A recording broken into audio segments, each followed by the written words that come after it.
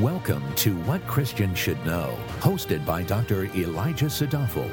This podcast equips you with clarity and meaningful answers about God, the Bible, and your Christian life.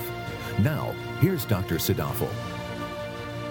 Many Christians petition God in prayer and end their request by saying, "In Jesus' name." Many people may even say, "In Jesus' name" reflexively, like their prayer is on autopilot. But the question I have today is, what are we actually saying? That is, what does "in the name of Jesus" actually mean? In John 14, verses 13 to 14, Jesus says, "Whatever you ask in my name, that I will do, so that the Father may be glorified in the Son. If you ask me anything in my name, I will do it." Here, the English word "name" comes from a Greek term that is used in a sense that means far more than a person's literal proper name. It also points to a person's nature. In other words, it persuades reflection on a person's character, attributes, and actions. So when we pray and say, "In the name of Jesus," that is not a magical formula that gets our petition to the front of the prayer line in heaven. What "in the name of Jesus" actually means is in the nature, attributes, and character of Jesus. So let's go back and read again what Jesus says in John 14, verses 13 to 14. He says, "Whatever you ask in my name, that will I do, so that the Father may be glorified in the Son. If you ask me anything in my name, I will do it." What Jesus is therefore saying is that for those who ask their Heavenly Father for something that is consistent with Christ's nature, then the Father is faithful to grant that request. And how do we know what is in Christ's nature? The Bible tells us so. The pages of the New Testament tell us all about Christ's nature. It tells us who Jesus is, what he said, and what he did.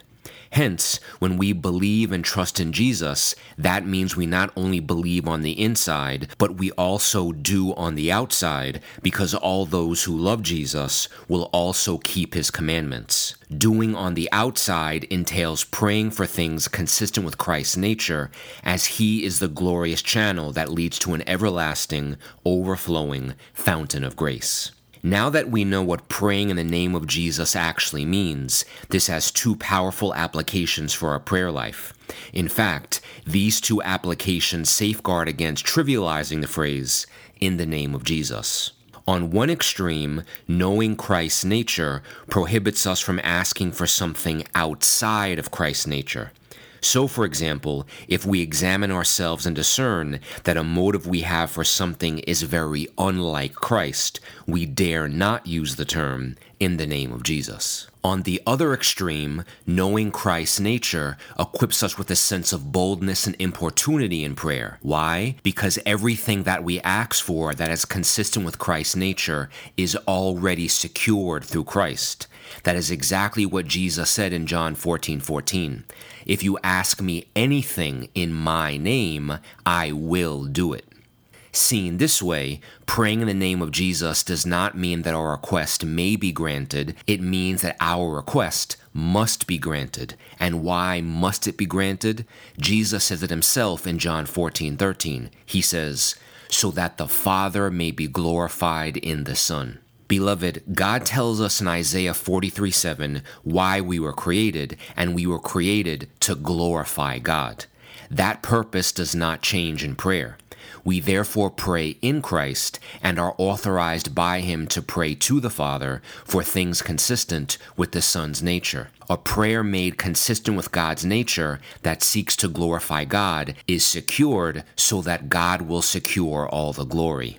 This type of prayer seeks to glorify God's truth, his grace, his power, and his faithfulness. When we pray to the Father in the name of Jesus, the Father delights to grant that request because of the love he has for the Son. We then receive an answer to our request, and because we know the Lord granted it, we in turn honor and glorify God. This is what praying in the name of Jesus actually means. Praying for what is consistent with the nature of Christ so that God's children will more fully enjoy him and glorify him evermore. Thank you for listening. For more valuable resources, including a bookstore and online Bible study, visit wcsk.org.